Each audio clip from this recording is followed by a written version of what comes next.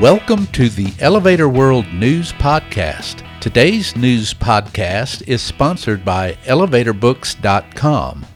From educational programs and books to unique gift ideas and more, the only website you need is ElevatorBooks.com.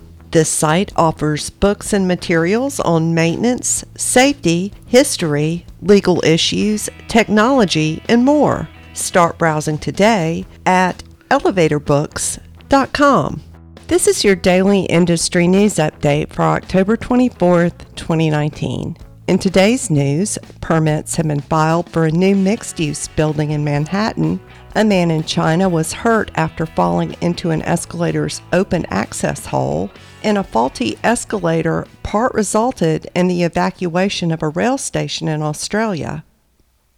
Permits have been filed for a 30-story mixed-use building at 232 East Broadway in Manhattan, New York City. Round Square Development is the owner listed on the applications for the 333-foot-tall development, New York YIMBY reports. The steel-based structure will have 75,473 square feet of residential space, comprising 54 residences. Plans also include a cellar and a 30-foot-long rear yard.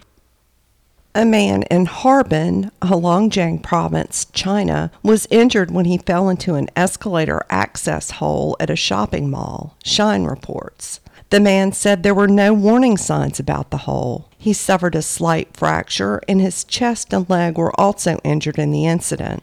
The mall reportedly paid part of the man's medical expenses. The Town Hall railway station in Sydney had to be evacuated due to smoke coming from a faulty escalator part, news.com.au reports. The New South Wales Fire and Rescue Department responded to the station on October 14th after receiving reports of smoke coming out of the escalator's motor room.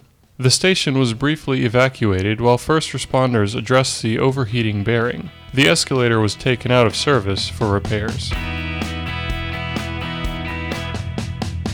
For more industry-related information, visit ElevatorWorld.com and be sure to subscribe to our podcast in iTunes or the Google Play Store. If you're interested in becoming a sponsor of the Elevator World News Podcast, just let us know by emailing advertising@elevatorworld.com.